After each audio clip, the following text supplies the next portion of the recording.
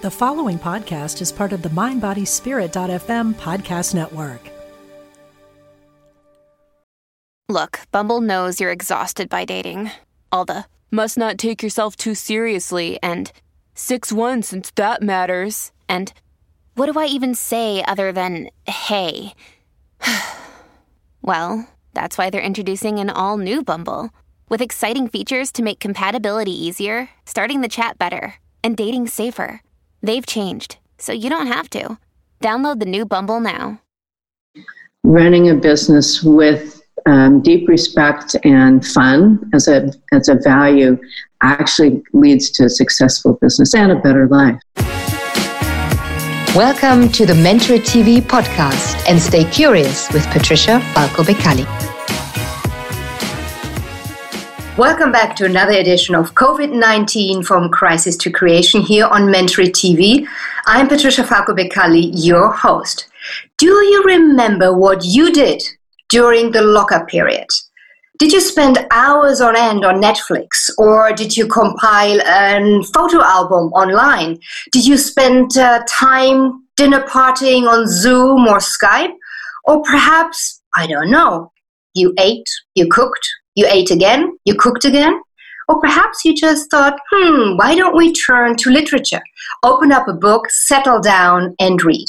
I can tell you, I certainly did that, and I came across a most wonderful book called Perfectly Paired, The Love Affair Behind Silver Oaks by Bonny Meyer. Now, it's not any kind of book. It is special. Otherwise, I wouldn't want to have Bonny on the show. For me, I would call it an all-in-one book. You read it, you get a memoir, you get a love story, you get a business story, you get a family in terms of happiness, but also in terms of tragedy and grief, all in one. But what really struck me about this book was it is loving, it is very intimate, and it is generous and caring, and in so many ways mentoring, and this is what I thought, it is just rightly placed here on Mentor TV. So together with myself, let's welcome Bonny Meyer to the show. Bonny, thank you so much for being with us here on Mentor TV. It is a real pleasure to be here with you today. Bonny, listen, before we talk about these awesome lines you wrote, let me update a little bit everybody here who you are. You are not only an author, that actually came later in life. You're really a businesswoman. You started Silver Oak Wineries with your late husband, Justin, in California, in Napa Valley, really producing very renowned wines, the Cabernet Sauvignon, at a time when it wasn't even on the map yet. You built a business, you branded it internationally, made it grow, and made it a very big success. Then in 2001, you sold the business and you became more and more a businesswoman looking into sustainable businesses and investing into it. So that is really a fraction of what you are all about. But I thought these were some key cornerstones about you I wanted to share with our viewers. Bonny, the first thing when I started reading your book was, it started for me with a bang. And the bang was, the loss of you, of the love of your life, Justin. And I just thought, oh my God, this is a tragic book. I don't know, during the lockdown, do I really want to read another tragedy? But then, of course, it developed in a different way. But tell me, why did you start with that? I started it, we all have moments in our life that change everything. You've had those moments, Pat. We all have those moments. And it was the moment in my life. And so one moment I was with Justin. We had just had a picnic. We were in the mountains with friends. And the next moment he was lying on the ground, dying and then dead. So and then I went, everything about my life shifted dramatically. It's like the earth, my world, shifted on its axis. And so that's why I begin with that, describing the moment of his death.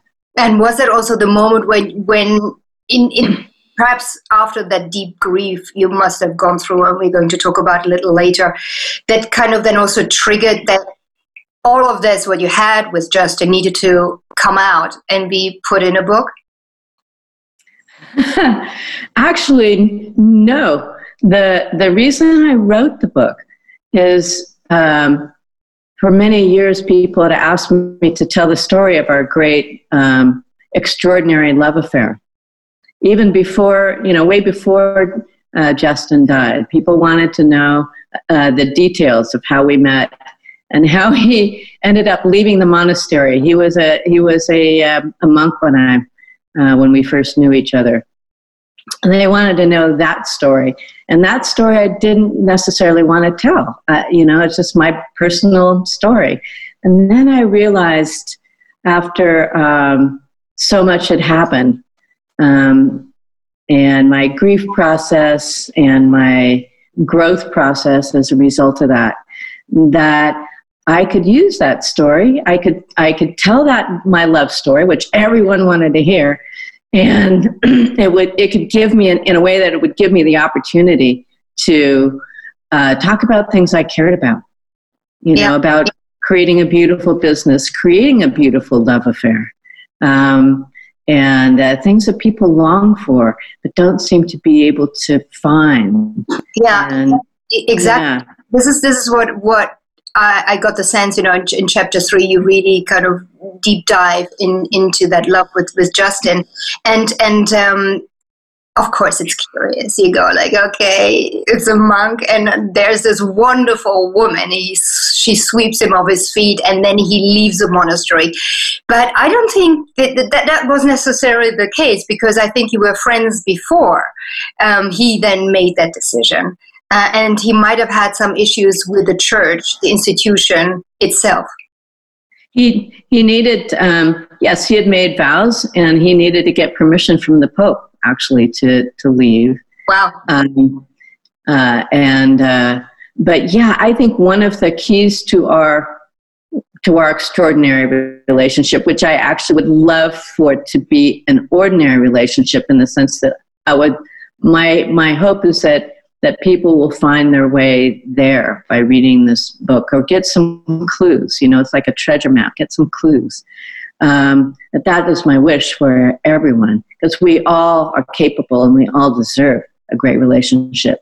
But one of the, in retrospect, I think one of the things that helped create that was when I was young, I actually, in my teenage years, I spent a lot of time contemplating the nature of love, and really opening to what that really meant and what it really was.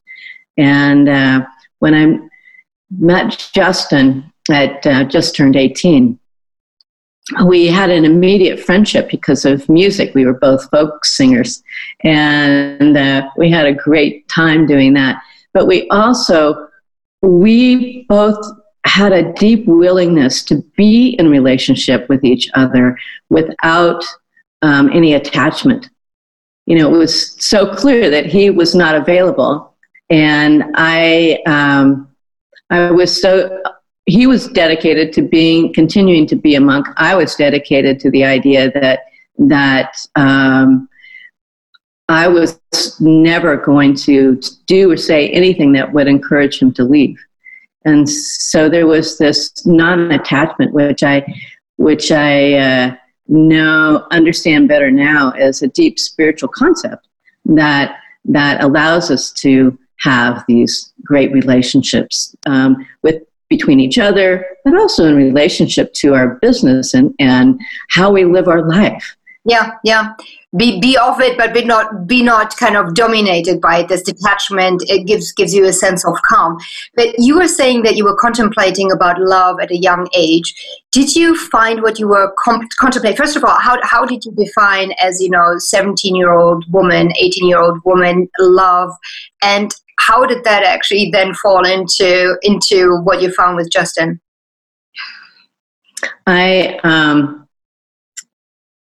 I spent some time reading some spiritual books, and the quote that really struck me when I was like 16 was Teilhard de Chardin, and saying that love was the most powerful force in the universe.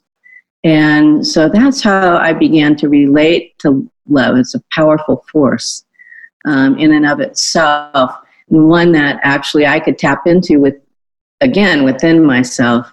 The other little saying that struck me was that it's a little rhyme. It's like, where there is no love, sow love, and there will grow love. In other words, we don't wait for love to come to us. It's from me out to you, and then it will ignite love in others. Yeah. Well, that's an interesting one. So it comes from you. You just not stand there and expect, okay, somebody's going to love me. But, when you give, you will receive. Well, yeah. I had a friend a while back say, I'm just looking for somebody who's going to love me and really see who I am. And I said, well, how about looking for somebody to love? How about looking for who you love and look and really looking to understand them? Yeah. This is a very good one. Perhaps you meant like, I look for somebody to protect me, something that you also felt very strongly about, that Justin was always there to protect you. And it's somehow, that love, that initial love that developed very much into him being the reason for being. In one of your chapters, you go into that quite deeply. I realized after his death, actually, that he had become my reason for being. And so it was that was a powerful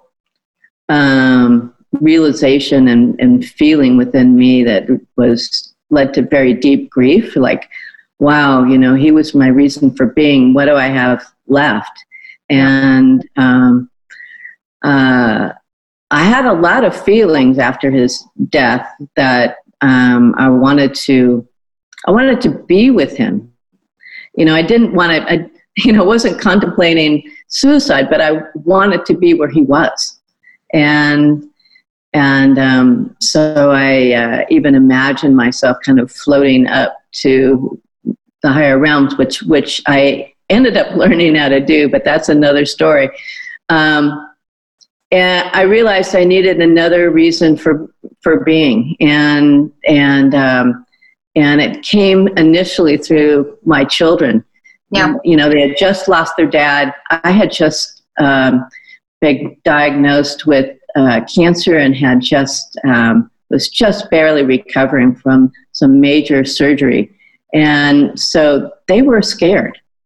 And they looked at me with these really scared eyes, and that said, "We just lost our dad. We don't want to lose you too." And so, pulling myself up and gathering my strength and healing, both physically and emotionally, for them became my first goal. Yes, and it was a choice. It was an active choice, because in deep grief, after loving so deeply for so long, of course, all you want to do is, as you were saying, just follow the beloved one, and not think about the rest. But that was a choice. And I think I remember reading about you where you said happiness is actually a choice. It's not something that happens to you, but it's an attitude. Absolutely. Happiness is a way of being. And I can choose to be happy or joyful no matter what the circumstances. And I learned that a long time ago, actually, from Viktor Frankl, who was in a concentration camp and wrote about our power of choice is the one thing that we have when everything else has been taken away. Yeah, and attitude, the power of attitude is so incredible. It's incredible. I spoke to Phil Goldberg yesterday about spirituality or spiritual teachings in crazy times, and we talked about Frankl there too. And it reminded me very much what Frankl described. Do you remember the film Life is Beautiful with Roberto Benigni? And it was in the concentration camp, Yes. And that really reminded me of that film where he was showing his son that this was all, a big setup. It was a different world. It was exciting. It was not a concentration camp. And that was so reflective of it. And it was his choice. Mm-hmm. Yeah. Now, let's stay a minute, if we may, with that grief. And I came across a passage of your book which made me cry, I have to say. And I thought, why it resonated with me that much, Bonny, was simply because I thought, gee, this lady is doing what we all may be thinking, but which almost is unorthodox to do. And I would like to share it with the audience, because it gives a real sense of the deep love you had, the attachment, the grief you must have gone through, and the pain, and maybe also the process of then letting go and refocusing your life. Let me just see whether I am able to do this. Share. So that is not the one. That it is. There you go. So first of all, that is your book. This is the gentleman we talk about, Justin. And this is the quote. It's a bit long, so bear with me, but it really is worth it, and I'm going to read it out loud. And I had to crop it a bit, simply because first I needed to get it on the screenshot, but I wanted to really focus on this very intimate moment you spent. So this was basically when you were given the urn of Justin. And you take it, and then it starts, I go inside the house and take a large oversized brandy snifter off the wine glass rack. My mind is burning with the image of Justin consumed by flame. Even my skin feels hot. I hold my breath as I slowly open the cardboard box. There he is, beach sand, dusty gray beach sand. I exhale and pour Justin into the snifter. I take the snifter in both hands and lift it with the same reverence as wine is raised in church at Mass. A few moments later, I am at the massive redwood door to the wine cave. I place the snifter on the table close to me. My beloved and I have been reunited. We are alone together in the near dark as we were for those thousands of nights. The moment has come. I remove my clothes. Naked, I dip my hands into the snifter and feel him there. Feel what remains of his physical body, his grainy consistency somewhere between sand and dust. I am holding him again, feeling him in my hands, my senses, my soul. It is not enough. I lift bits of him out of the glass and feel his weight in my hands. Now I slowly begin to rub him onto my chest, then my arms, and onto my thighs. I mean, I get goosebumps, Bonny, honestly. This is amazing, and I can so imagine this scene happening. I find it very, very beautiful, and it is something that not everybody has the courage to share. Why did you?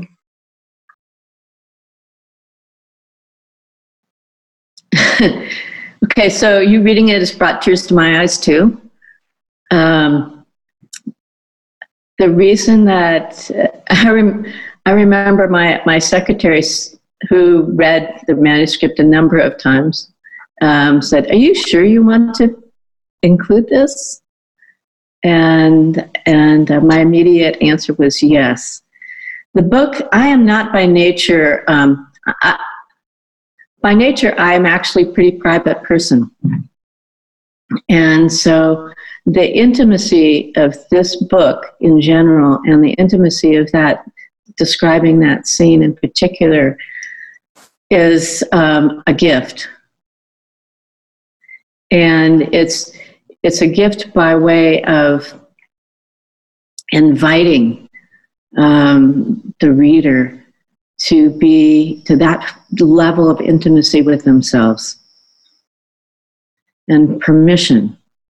Put an invitation and permission to, if I'm going to show the way to a deeper relationship, then I have to be that. Yes. Yeah, and it's beautiful. It's so beautiful. I think this is what we all feel. I think when we are lucky enough to find the love that you have, to just say, eternalize it somehow again, and rejoice in rejoining. Mm-hmm. Mm. Well, tears away. Next chapter. Because I said in my intro, Bonny, that what I loved about this book, it's an all-in-one. So we have these moments where you go like, oh, and you wipe your tears off, and the next thing is you're going to start laughing, and you feel that happiness there, okay, and you feel like the businesswoman is back, And so let's turn the page, literally. Chapter 6, 12, 14, just to mention a few, you go a little bit deeper into building Silver Oaks as a business. Something you started really from scratch with Justin right at the beginning, right when you got married. And I wondered, did you ever imagine it would be as successful as it became and really put the Californian Cabernet Sauvignon on an international map? No. In a word, no. Justin and I, because he had, I used to tell him I never would have married him if he hadn't been a monk for 15 years. It really softened him as a personality and a character. But, he had deep values and was so clear about them. And I did too. And we shared that. And our whole goal with Silver Oak was to produce beautiful wines and to live by our values of, generosity and deep respect and integrity, honesty, all of those things, and fun. One of our big important values in our work together was fun, and so our whole goal was to make beautiful wine and live a very good life doing it. That was it.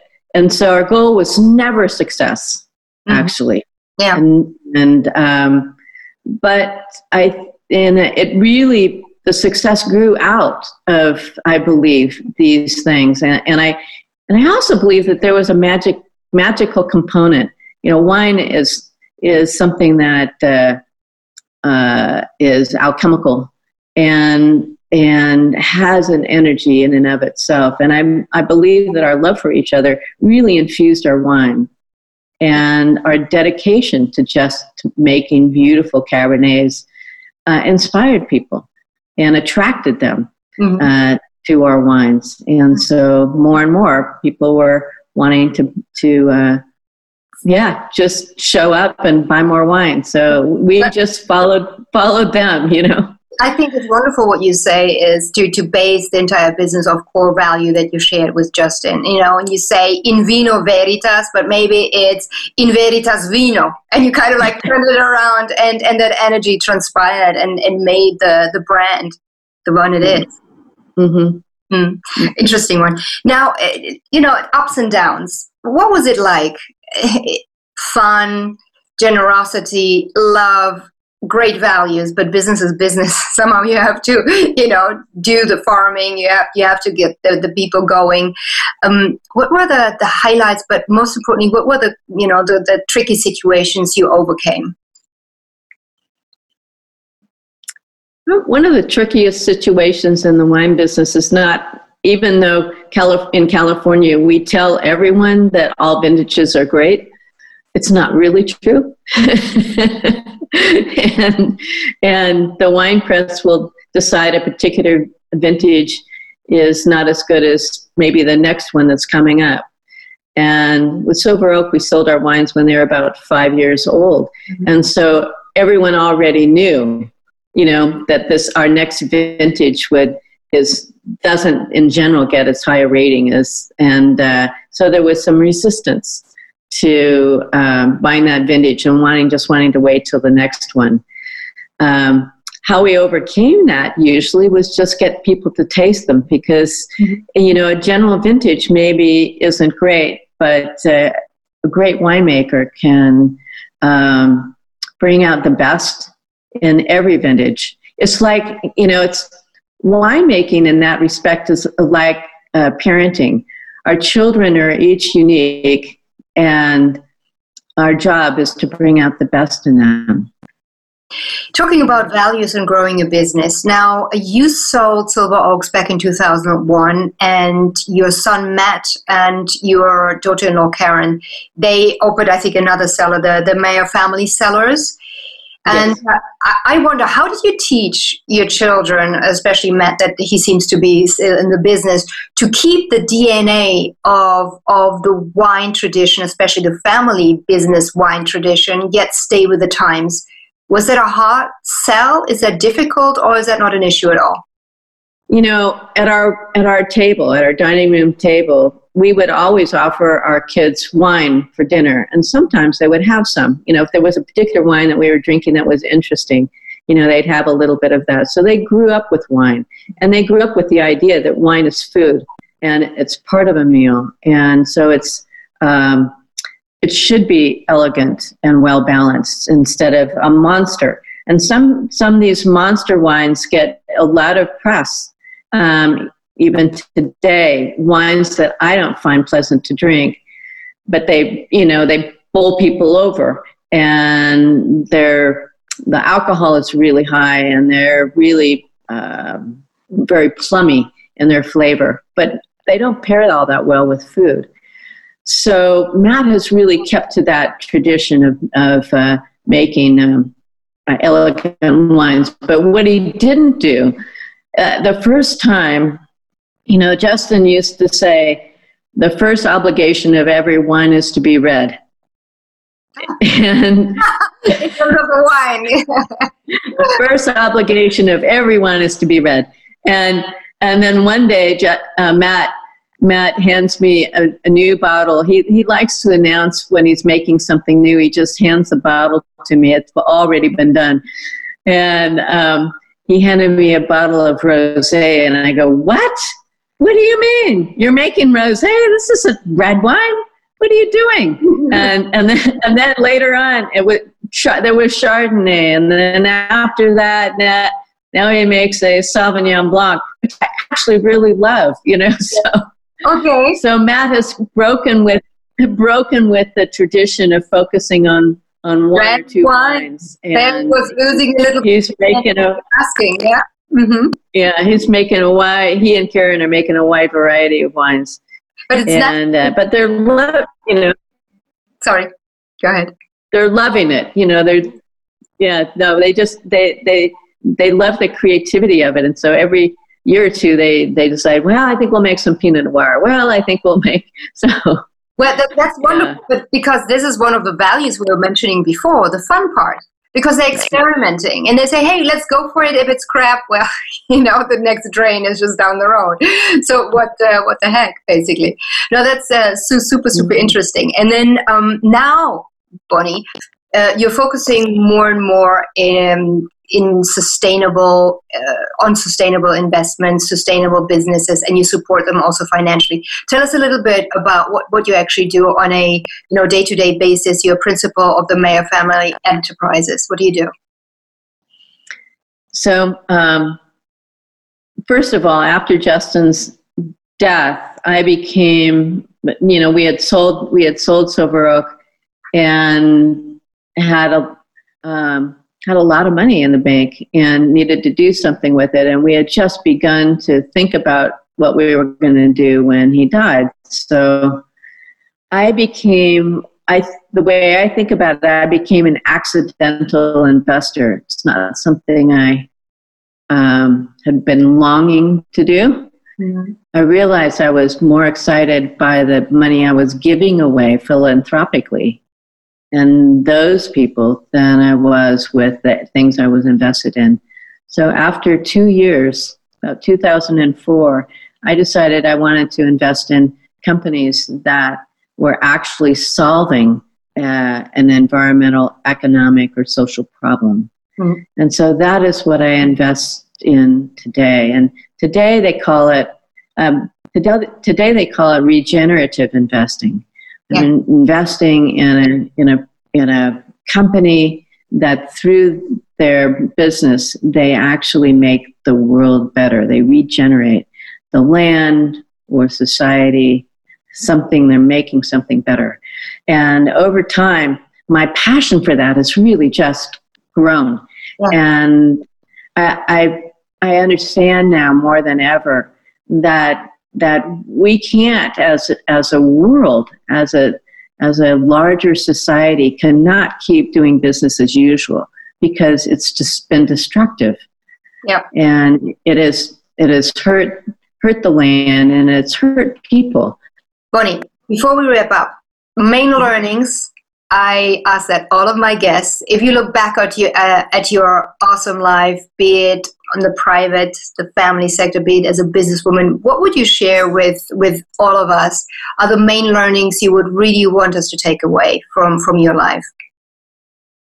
We've talked about a number of them, that happiness and joy are a choice, and love is a state of being.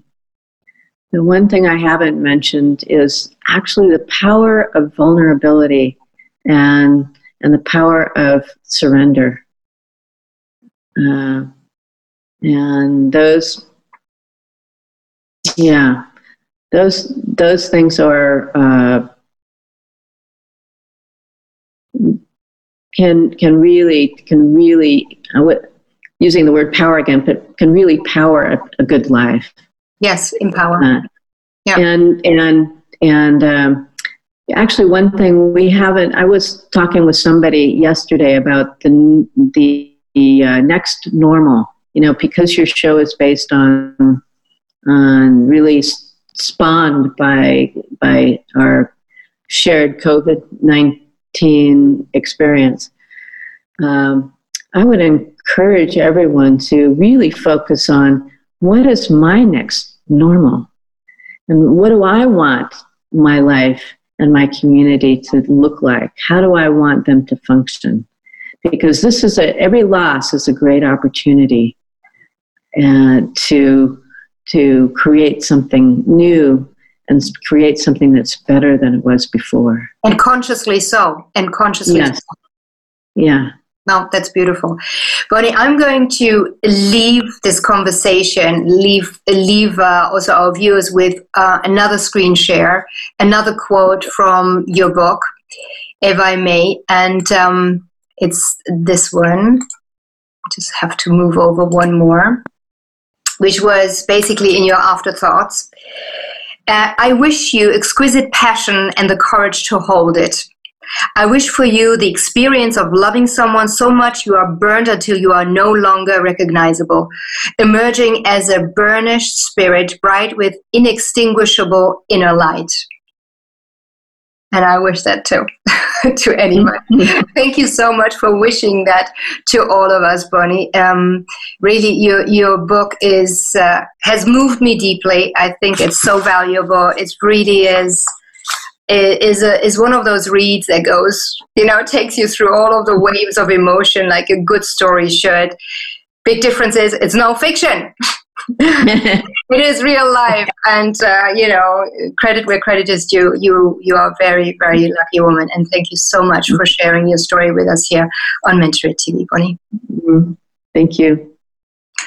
And thank you, my dear Mentoring TV community. I hope you enjoyed my conversation with Bonny Meyer. If you can get this book, Perfectly Paired, the love story behind the Silver Oak Cellars, it is one of a kind, an all-in-one book.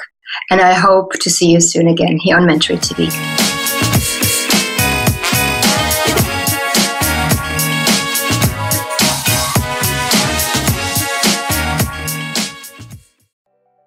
I'm Michelle Phillips, a celebrity makeup artist, beauty expert, self-confidence coach, and Hay House author. My podcast, Beauty and Beyond, is the place for women navigating the challenges of the aging process. Listen in for my professional advice as well as my expert guests as we share valuable tips, practical tools, and empowering resources to help you not only look amazing, but also live an amazing life. Part of the MindBodySpirit.fm podcast network and available wherever you get your podcasts.